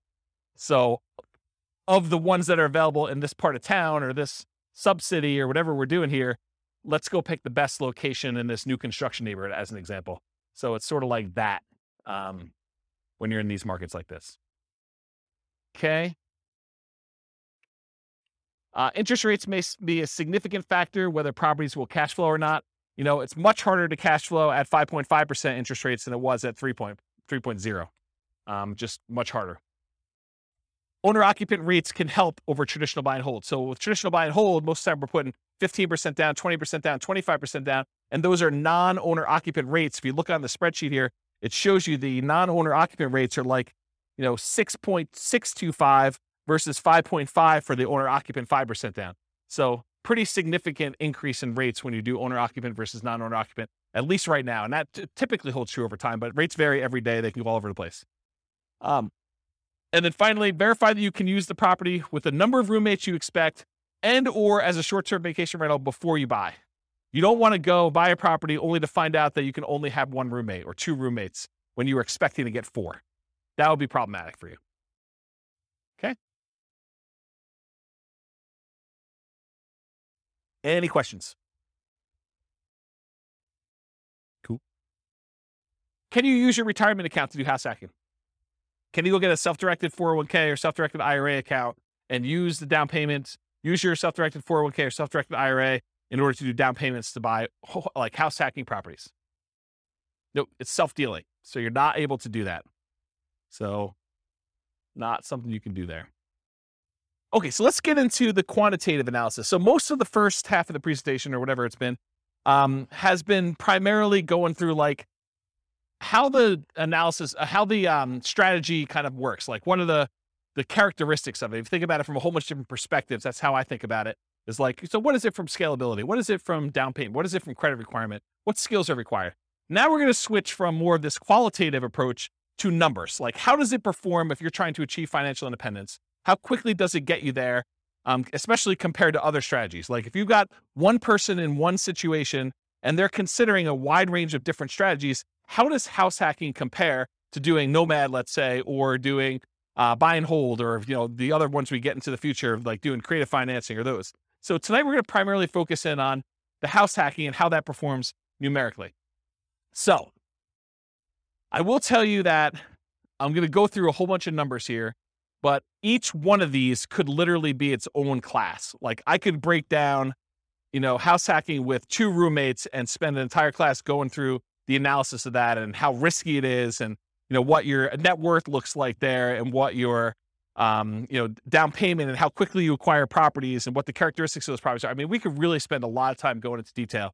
I chose to focus on months to financial independence. So how quickly you get to financial independence with my strategies, with all the strategies, so that I could sort of do a fast run through quantitative analysis on a bunch of different strategies rather than getting slowed down by looking at one really, really deeply. But I probably am going to do more full classes on individual strategies or sub-strategies and where we really dig into stuff so that you can understand the nuance. Because once you decide, hey, I want to do this nomad with house hacking, then you really want to know about that one. And it doesn't matter all these other variations as much anymore. Just that, hey, look, this one looks really, really good. Let me learn about that so I can implement it, right? So we'll eventually probably do full classes on those. I will point out it's naive to generalize these results. So these are the results with very, very specific assumptions. We're going to go over like the details of what this person is, how much money they have, how much money they make, what their goal is in financial independence, the types of properties they're able to get in their market, the interest rates right now. But any of these things change, all things are off. Like you cannot just assume this one is always better than the other one. That can change depending on what the assumptions are when we do this. So we're primarily going to focus on house hacking, 5% down payment with PMI. I didn't do the 0% down. I didn't do 0, and then you go to 3.5, and then you go to 5, and you do 5s. I mean, this is why these could be like full day seminars for like this whole thing. I just said, let's stick with 5% down payment with PMI. It's the one that's on your sheet, conventional loan, monthly paid PMI, if you're kind of wondering. I could have done buying duplex, buying triplex, buying fourplex. I opted not to really dig deep into the duplex, triplex, and fourplex because you can't repeat it. So I could have done, you bought one duplex or one triplex or one fourplex, but there's so many variables in doing that. I had to put a stake in the ground and just try to do as much comparisons of some of these as we could. But I decided not to focus in on duplex, triplex, or fourplex and what those look like. But I did vary your roommates, whether it's worth getting 1, 2, 3, or 4 roommates and what impact that has. And I did vary the loan. If you're doing buy and hold in parallel and you're putting 15% down with PMI or 20% down or 25% down. And so those will be there as well. And then for house hacking with short-term rentals, the way I thought about this, I could have gone and done a lot of short-term rental stuff and increased the income. But really, when you're thinking about house hacking, and I say you have one roommate, you're getting $650 a month from that roommate, maybe if you did short-term rentals, it's the equivalent of having 2 roommates, right? And so I didn't go separate those out, even though I could have said, you're doing short-term rentals like this. Instead, I've just basically just said, hey, look, I showed you 1 roommate, 2 roommate, 3 roommates, 4 roommates. So if you're doing short-term rentals and you think your short-term rental income is going to be almost the equivalent of you having 2 roommates, except you don't, you're just doing a short-term rental in your unit, then use the numbers for 2. You can always go in here and modify these assumptions, okay? Also, I just want to point out that when you do short-term rentals, it's more of your time. So part of the increased returns you're getting, you need to allocate as $1 per hour for the work you're doing. It's not fair to say that that's all just pure return on your investment that you made. It's also labor. So we'll also talk about house hacking with traditional buy and hold. I'll run buy and hold in parallel, and then nomad with house hacking, AKA sequentially house hacking. So doing house hacking over and over and over again, keeping roommates as you go. All right, so I got to define for you what financial independence is so that you know how we know if they have achieved it or not. So really, financial independence is when your assets produce enough money to support your minimum target monthly income. What I call the minimum target monthly income in retirement. What some people might call lean fire, or some people might just call regular fire. It's where your investments can support your lifestyle so that you do not have to work anymore. It consists of 3 parts. Part number 1, passive income. Passive income consists of Social Security, pensions, and annuities. That's all passive income. Number 2, net cash flow from rentals. So after all your expenses, take your gross rents and the other income you have coming in from the property, subtract that, your principal, interest, taxes, insurance, HOA, maintenance, vacancy, property management, all of those things come off the top. Your net after all expenses is part of that, whether you qualify for financial independence or not, net cash flow. And then finally, any other assets you have, not equity in properties, you've already counted that as part of your cash flow. You cannot count equity twice. But any other investments you have that you've invested in stocks or bonds or mutual funds or anything like that, maybe you made hard money loans, all of that stuff clumped together times whatever you consider to be your safe withdrawal rate. So the safe withdrawal rate is the percentage of money that you could take out each year from your investments that are invested in these things, stocks, bonds, mutual funds, things like that, that you can safely withdraw that you're not likely to run out of money. And there have been studies done on this. If you guys have heard of the Trinity study, that's a study that talks about using the 4% safe withdrawal rate, where they've done studies based on certain percentages in stocks and certain percentages in bonds, and that you're not very likely to run out of money over a 30-year time horizon if you use 4% to take money out. So if you have $1 million, you could take out $40,000 a year. The $40,000 does adjust up with inflation each year, but you take out $40,000 a year and use that to live on, okay? So that's what yearly safe withdrawal rate on any invested assets means. So the three parts: passive income, Social Security, pensions, annuities, net cash flow, and then that yearly safe withdrawal rate on invested assets. The sum of all three of those, if it exceeds your minimum target monthly income in retirement, then you're financially independent. Okay? Any questions on this? Cool. So here are the changeable assumptions. I made up like a prototypical person who's doing this. I call them Norm and Norma if you guys are listening to the Real Estate Financial Planner podcast, but it's basically the same assumptions there. They're married. They're both 21 years old. They recently graduated from college, and they're working in a technology department of a large healthcare business. They have a total of $10,000 saved up. They earn combined between the both of them $72,000 a year. That's $18 per hour times 2,000 hours, $36,000 a year each. They're saving about $1,000 per month before they buy any houses. So that's based on them renting. They're renting somewhere for $1,800 a month, and they're able to save $1,000 of their $6,000 a month in income toward financial independence. They are obsessed about achieving financial independence, and they're looking through all these different strategies, trying to find the optimal one for them, the one that both fits their lifestyle, what they're willing to do, but then also gets them to FI as fast as possible and as safely as possible, honestly. They want to find their best path. We talked about that. They're both going to take Social Security at age 67, so we've got that modeled in. And Social Security is estimated based on them working until they're full age 67. But technically, they are, if they stop working early, it should be a little lower than what I have programmed in here.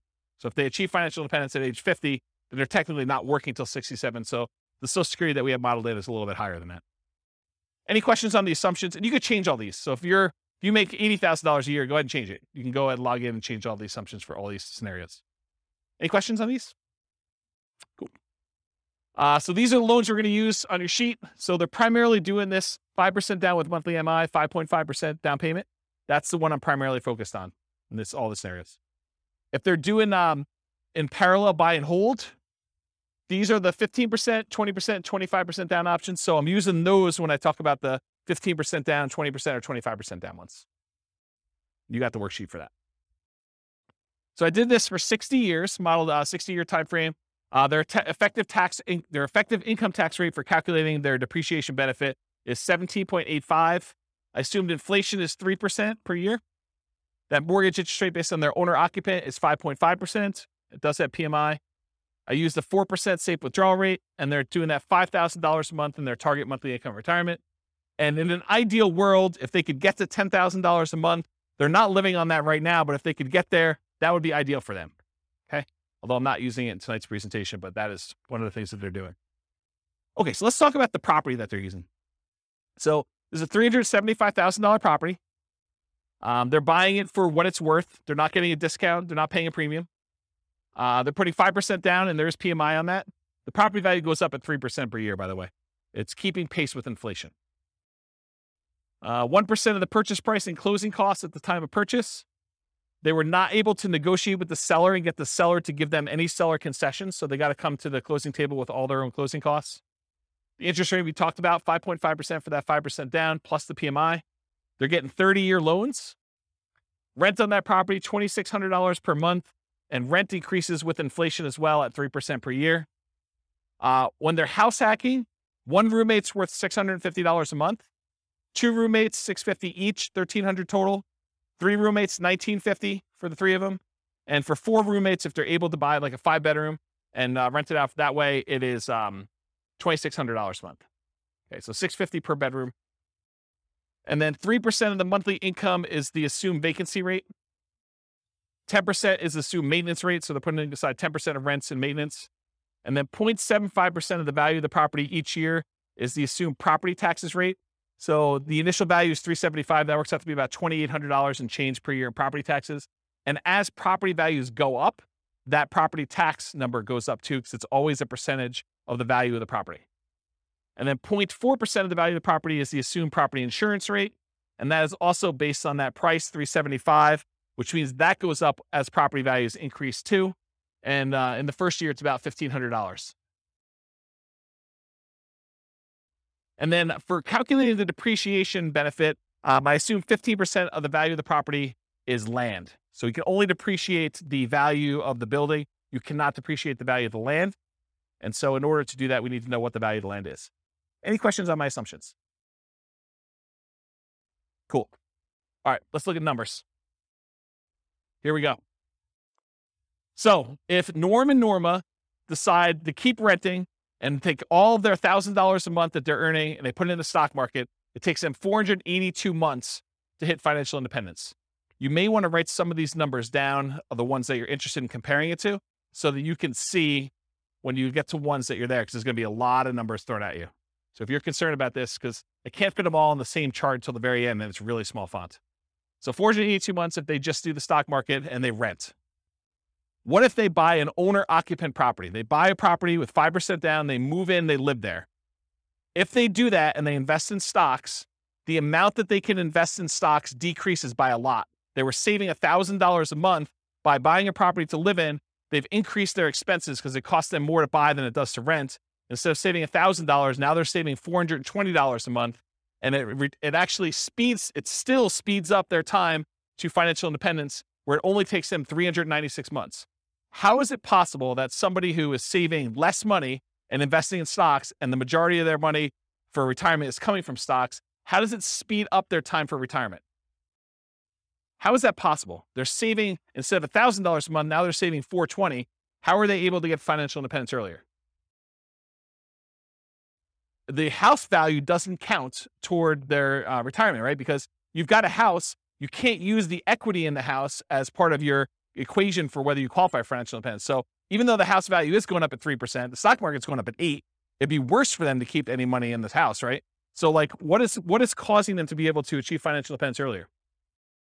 Pay off the mortgage. So by the time the mortgage gets paid off, they no longer need to be able to afford that principal and interest part of that payment. So they're, instead of having to earn $5,000 a month, now they need to earn about $3,000 a month in order to be qualified as financially independent, because they don't even have enough income to pay for the mortgage anymore. There's no mortgage, right? So that's why it's lower. 396 months is how long it takes them if they buy a house as an owner occupant.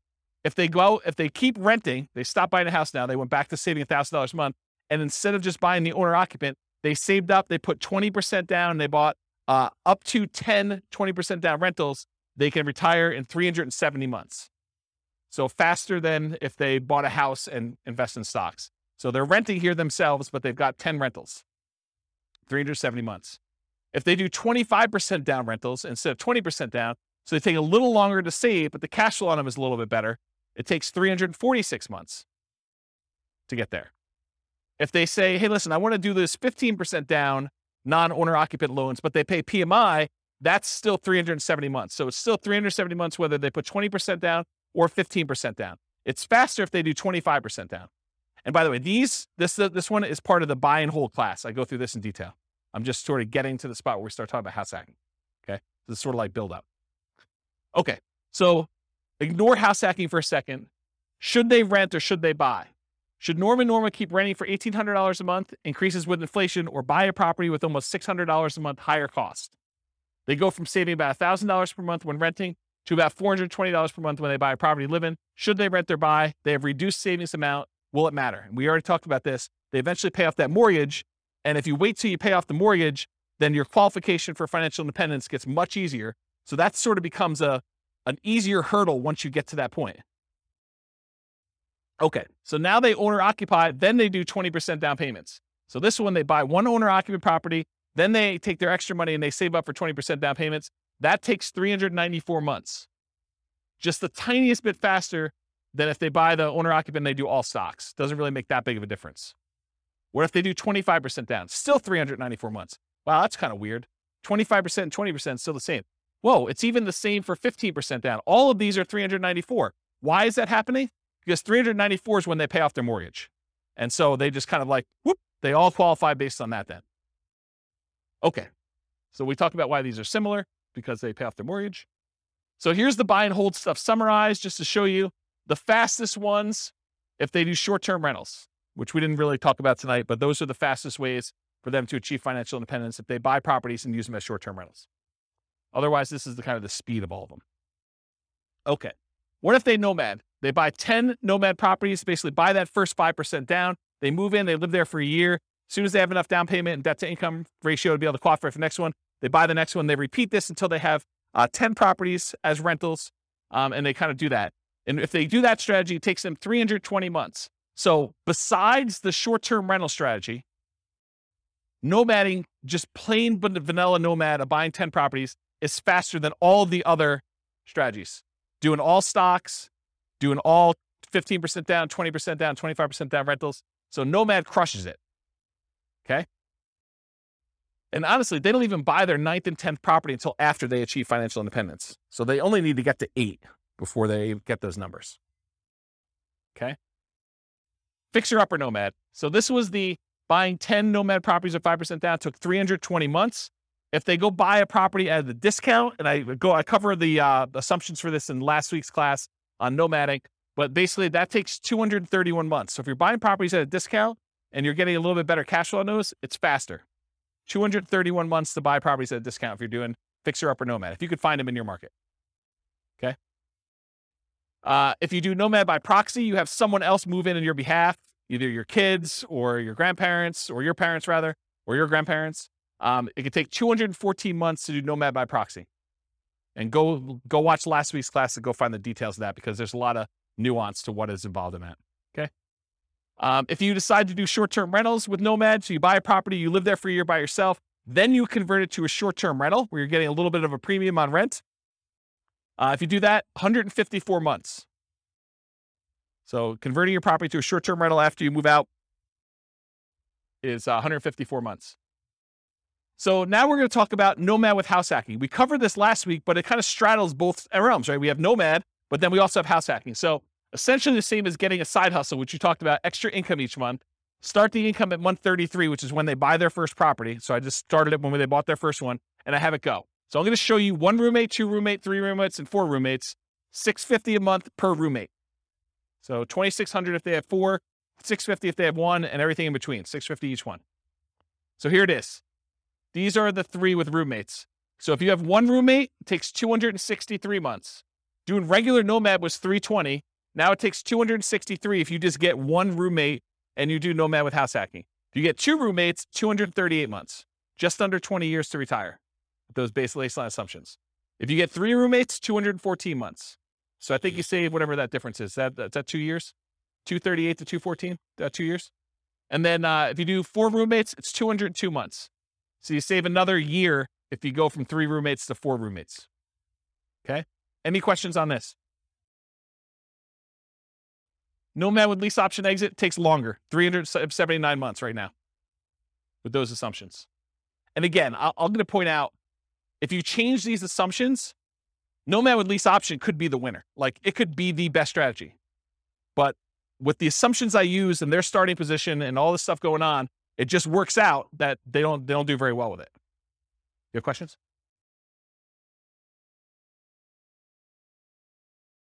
No. As soon as they retire, they stop with roommates. So as soon as they hit financial independence, they no longer have roommates because they have enough income coming in after that.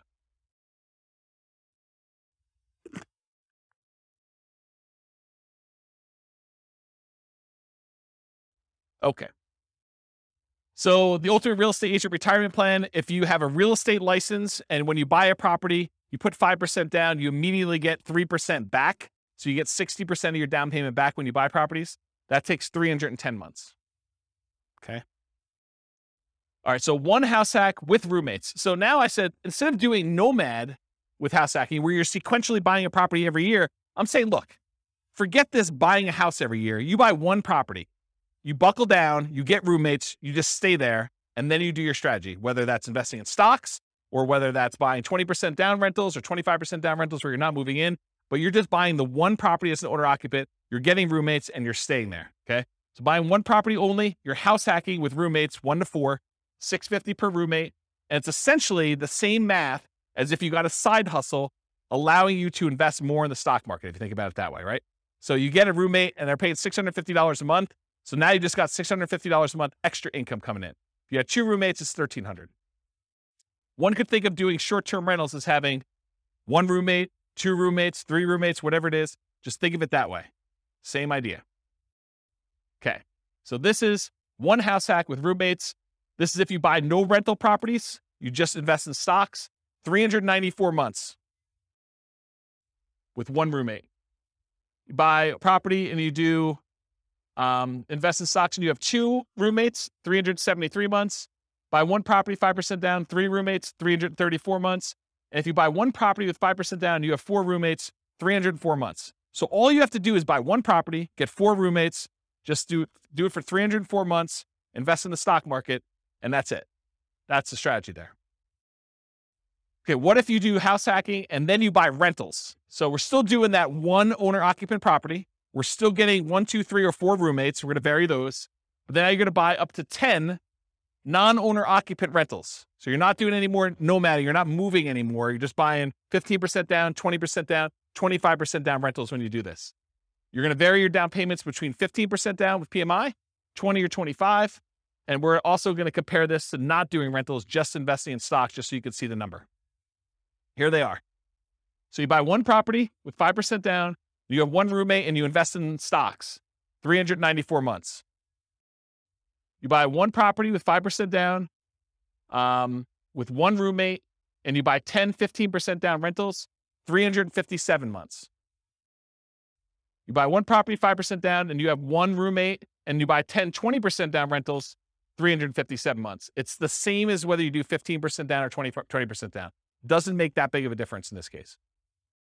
Buy one property with 5% down, you do 1 house hack with 1 roommate, and you have 10, 25% down rentals. That's faster, 336 months. It was better for you to put 25% down in this particular situation with these assumptions than it was to do 20% or 15%. It's faster. Counterintuitive. Save up more, wait to buy the properties, then when you buy them, they have better cash flow. Doesn't make a lot of sense, but mathematically, it's what happens. Okay? Any questions on this? We're going to go through 2 roommates, same numbers, 2 roommates, 3 roommates, 4 roommates. Okay, this is 2 roommates. Same thing. 1 house hack, 2 roommates, just investing in stocks, 373 months. 1 property, 2 roommates, you would buy 10, 15% down rentals, 321 months.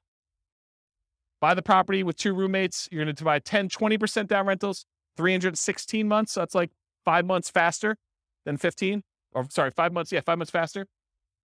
And then you buy 25% down rentals. You still have 1 house hack, 2 roommates, 297 months. Crazy, right? All right. 3 roommates. Just do stocks, 334 months. You buy 15% down rentals, 293 months. You buy 20% down rentals, 285 months. You buy 25% down rentals, 273 months. So it's faster to put more down. Counterintuitive, I think, for a lot of folks. Any questions on this? Way before 67. That's correct. That none of them include their Social Security because they qualify for financial independence way before that kicks in. That sort of becomes a backstop, where if they haven't been able to make enough money by 67, then Social Security kicks in and it usually bumps them right above. Yep. So really, in that case, they're not collecting Social Security. When they get to the point where they are collecting Social Security, provided it exists, then it's a bonus. It's basically increases their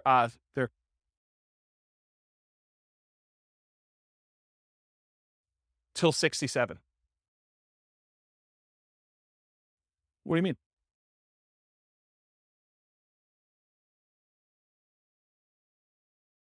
Yes, but if you already have enough to live financial independence, doesn't matter. Yes. And so that's correct. That's what I said before. That's why I said I assumed it was going that you're working to 6-7, but really, if they stop working early, it's going to be lower than that. But by then, it doesn't matter because they've already achieved financial independence earlier. They have enough income coming in from their investments between, rental property cash flow or the stock market, that safe withdrawal rate, that it doesn't matter because they've got whatever it is, $5,000 adjusted for inflation coming in. Yep. But then you're right. It doesn't go up anymore. And then you got to decide, should I work till 67 so that I can keep getting income and adding to it? Well, I don't think it matters. I mean, I'm 47. I don't know, how old am I? 47, and I don't care.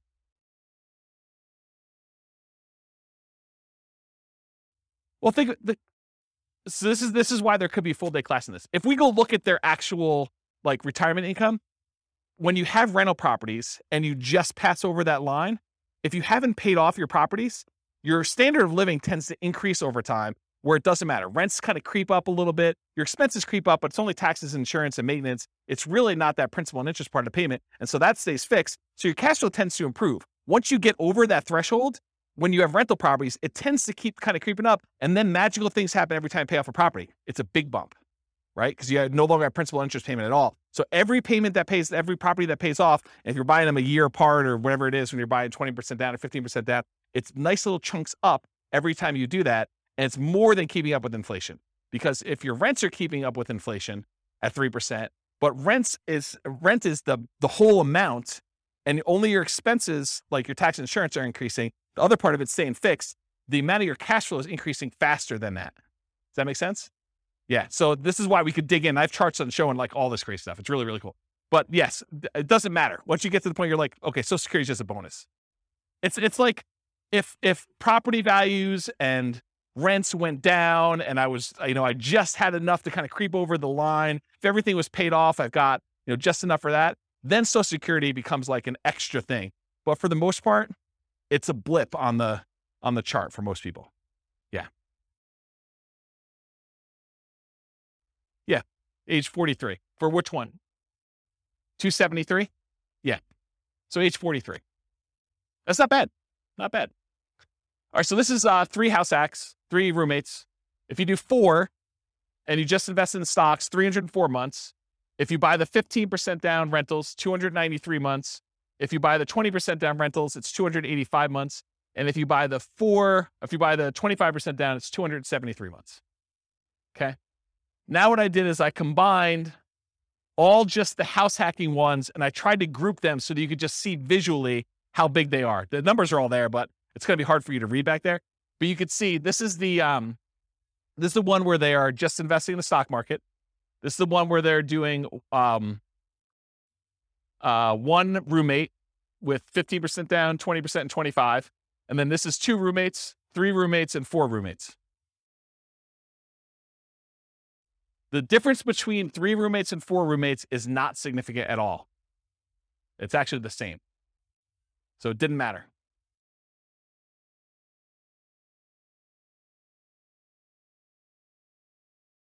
Yeah, so Nick says it's easier to find a 4-bedroom house than a 5-bedroom house. And I think in some markets that's true.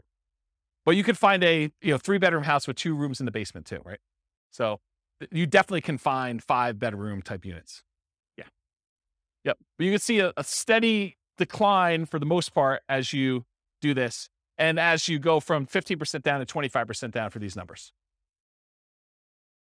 What I find interesting though is you get 4 roommates and you ignore all the real estate stuff, still 304 months, which is pretty promising, right? Even better than doing some rental stuff with 2 roommates and stuff like that. A lot less work, right? Right. So you got to make it worthwhile. And again, it's these specific assumptions and their situation and their properties and everything else. You buy in a different market, the numbers could be very different. And there's another weird thing that's going on here is equity does not get calculated into this formula with my assumptions. Why? Because equity doesn't count to financial independence, right? You remember the formula for financial independence is all the passive income from annuities, Social Security, and pensions. So that's not any of those. Cash flow from properties, it's not really there, although it's kind of a weird function of that when you pay off a property. But then on the bottom part of it is that 4% safe withdrawal rate on any assets you have invested in the stock market, mutual funds, and everything else. It doesn't include equity because you don't do 4% safe withdrawal rate on equity.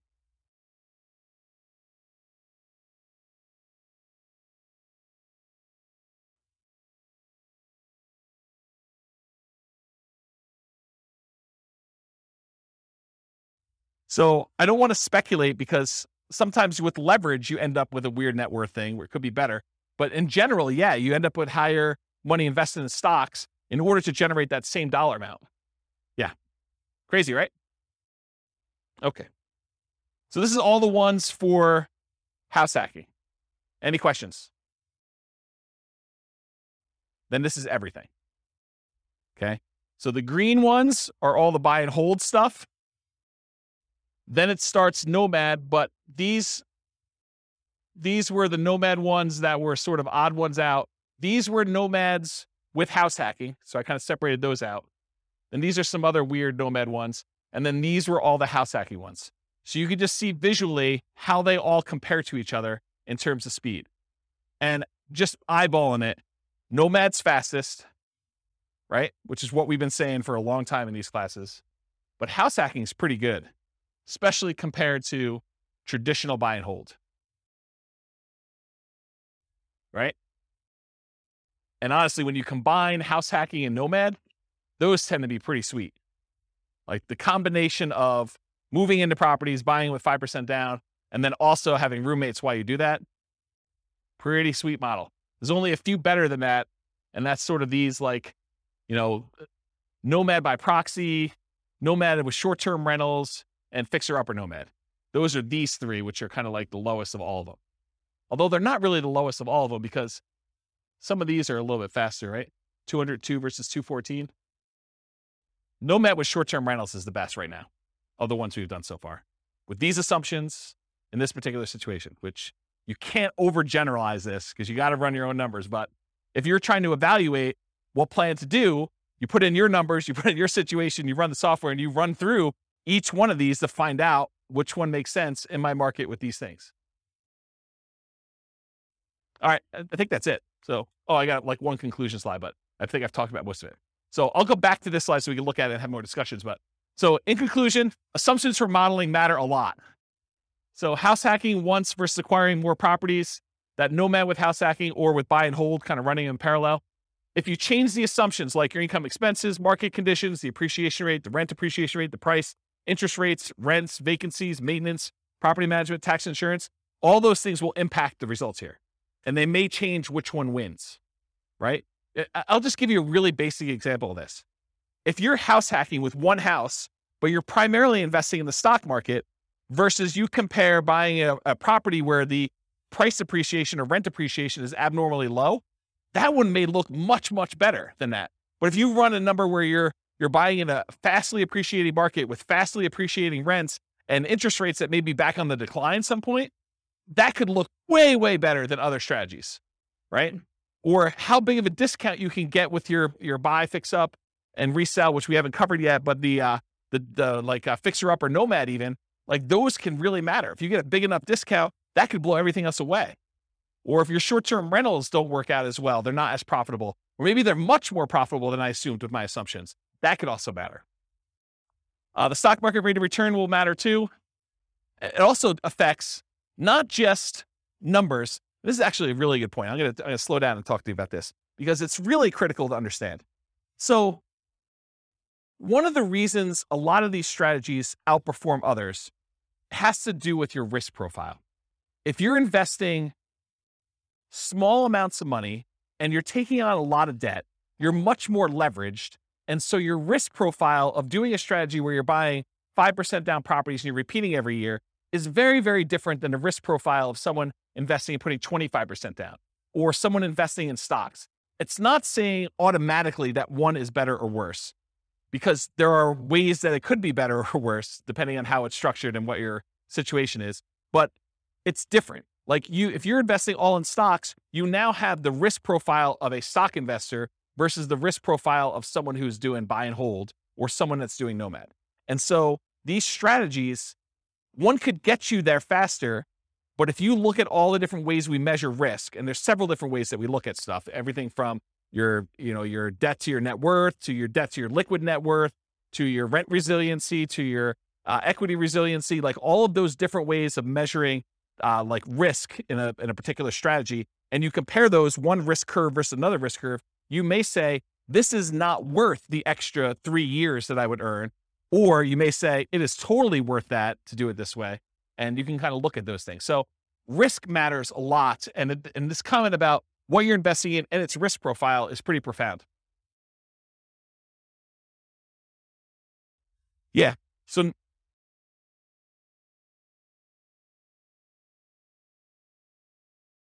yeah.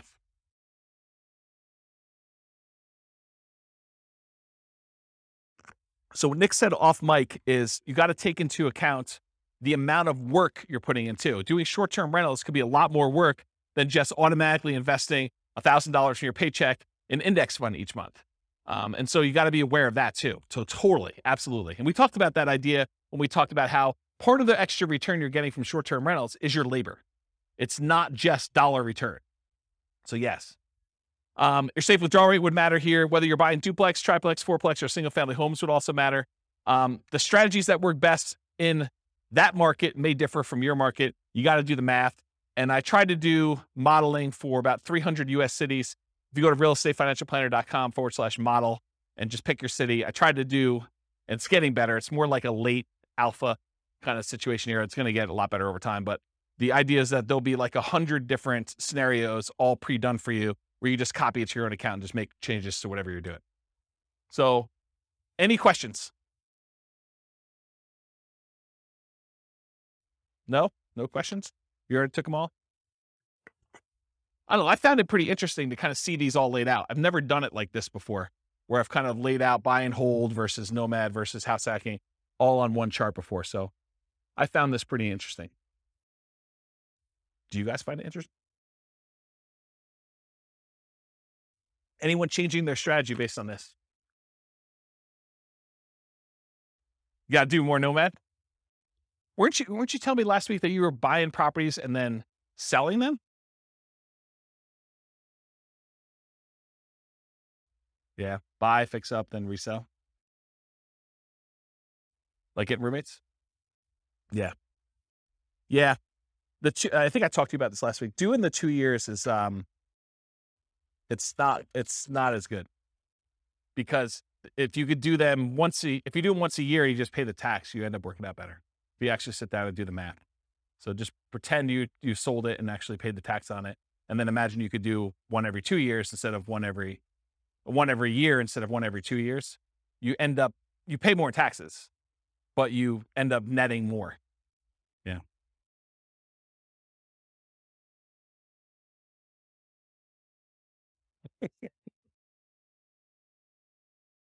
Yep.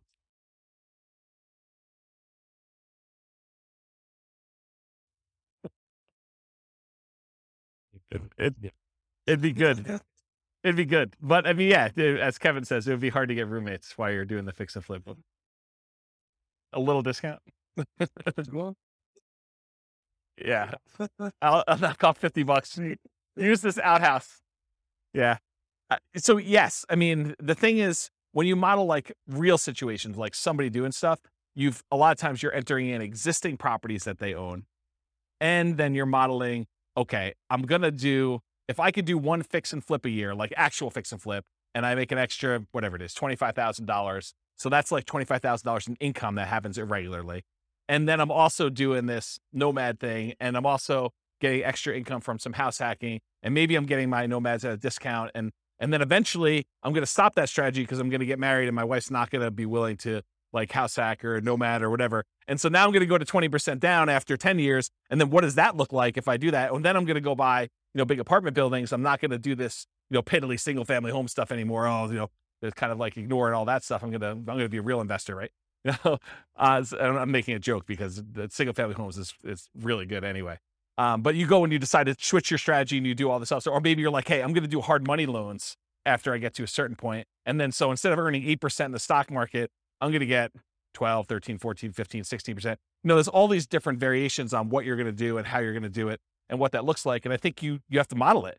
And then, like I said before about those risk profiles, then you're really comparing, well, if I do this strategy, my risk profile looks very different and I have different risk exposures than I have if I do just this one strategy or these two strategies, and timing works. And what happens, really what you want to know, this is getting way off topic.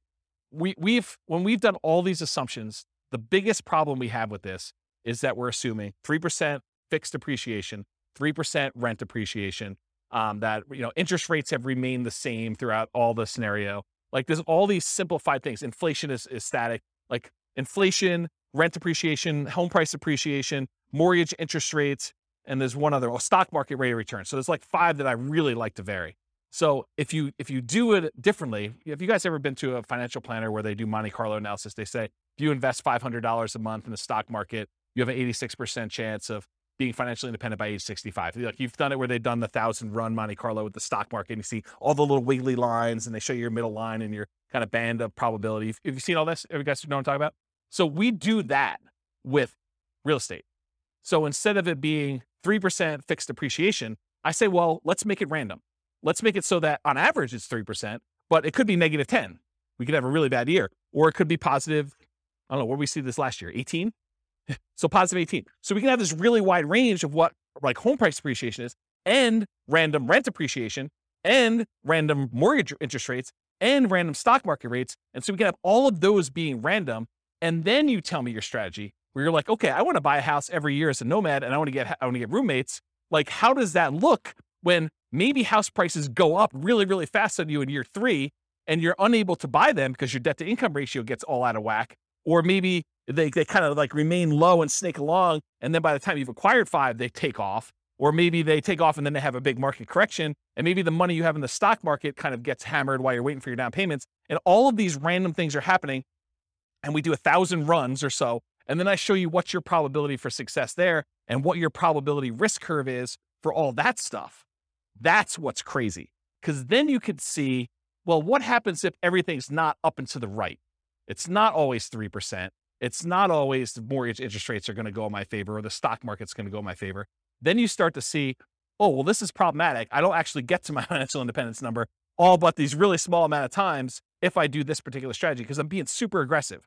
You know, like if you're constantly pulling cash out and like cash out refinances in order to leverage up and do stuff, that looks really different when you have some years where you don't have, you know, all positive appreciation rates and rent appreciations and mortgage interest rates. And what happens if you're trying to pull cash out when interest rates are not really low anymore, and there's a penalty to doing cash out refinances, the rate's higher, you know this, right? And you can only go to 75% loan to value, and there's a cost to get the loan. We calculate all those things in with these random numbers, and it tells a very different story than this, right? Because this is like what I can teach in class is this.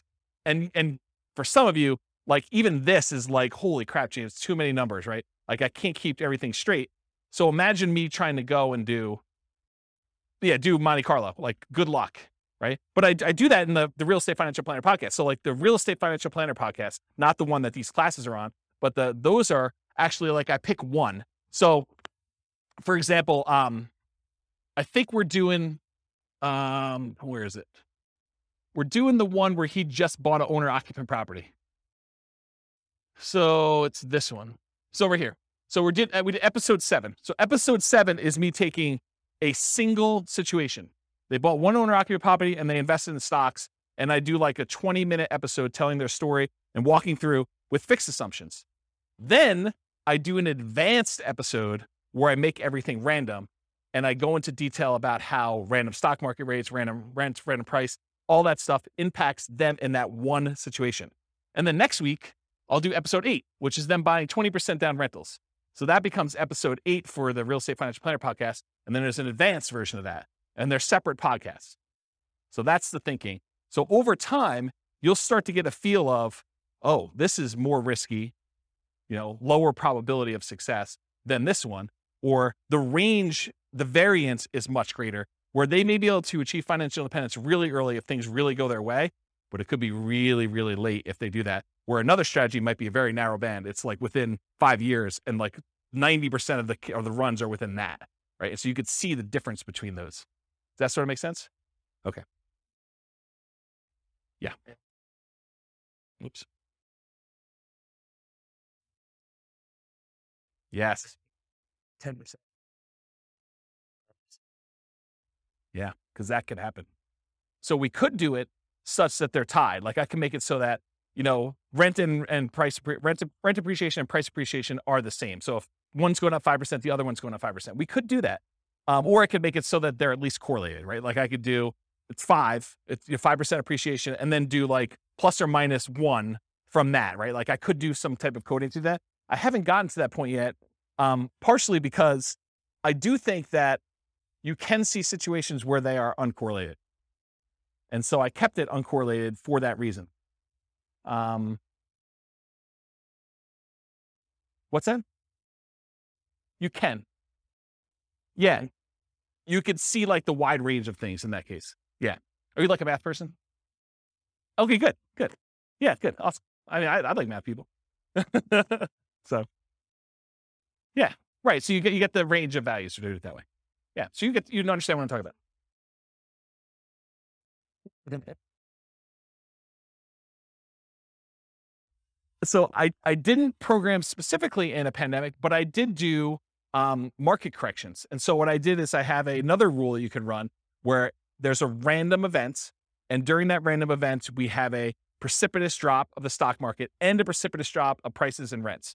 And so you have like a event, you could set whatever the probability you want it to be, 1 in 100 months or 1 in 1,000 months, you set whatever it is. And then the actual range of what the drop is. So you could say it's, somewhere between 5 and 20 or 5 and 30 or 5 and 40, and that's a percent. And so it just drops the stock market completely by that amount, or property values by that amount, or whatever it is. And you could set those up as like one-off market correction drops.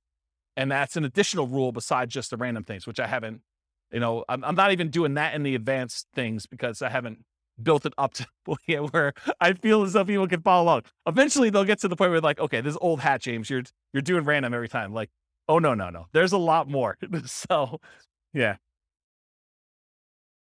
Pandemic button. Yeah. Yes, that's right. That's right. Yes. So you could put your own stuff in there, right? And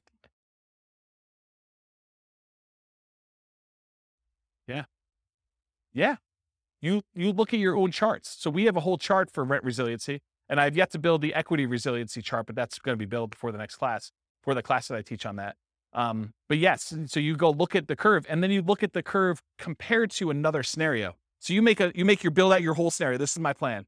Then you make a copy, and then you modify the copy so that the copy becomes, okay, instead of doing this, change this and change this and change this. And then you could plot the charts over each other to see, oh, here's my cash flow. Here's my net worth. Here's my rent resiliency chart. Here's my debt to net worth. Here's my debt to my liquid balance, all my account balance stuff. Here's my number of reserves that I have in cash. Here is,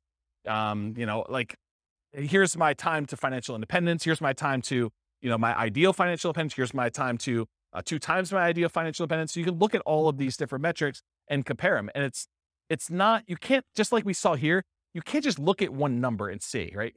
There's so much more going on beyond these numbers that it's hard for you to understand, because some of these you might get to financial independence, but then your standard of living, you got to hug that financial independence number. You got to hug $5,000 a month, inflation adjusted. Otherwise, it's going to be ugly. And then other ones, like you're blowing through $5,000 a month. You're $5,000 a month going toward $20,000 a month, because your rents on all your properties once they're paid off is very different than the rents, than just investing in stocks as an example. And so there's more to it than just number, right? We kind of focus in on this as a simplistic tool just for teaching, but it's nuance. Everything is nuance, right? Like you talk about somebody in your job, they're like, oh, so you do this in your job. You sit down and you plug in numbers into your spreadsheet all day and that's what you do. Well, sort of. Maybe a little bit more than that, right? Like it's like there's more to it than what you first see. So I don't know. That's how I think about it. All right. Any questions? All right. Thank you all for coming. I appreciate it. I will see you all next week for whatever we're doing. With home prices up, mortgage interest rates up, and rents up but not quite enough to counteract the higher prices and interest rates, cash flow on rental properties in Renton is harder than ever. Book a call with the Real Estate Financial Planner to apply our proprietary 88 strategies to improve cash flow on your rentals. See the show notes for a link to schedule your call and improve your cash flow today. If you're a real estate agent, lender, or professional in Renton that wants to help our real estate investor listeners, consider reaching out to learn about collaboration opportunities with this podcast. We'd love to add more value to our listeners by having you assist our investors buy, sell, and finance their real estate investments. See the show notes to schedule a call to discuss collaboration opportunities.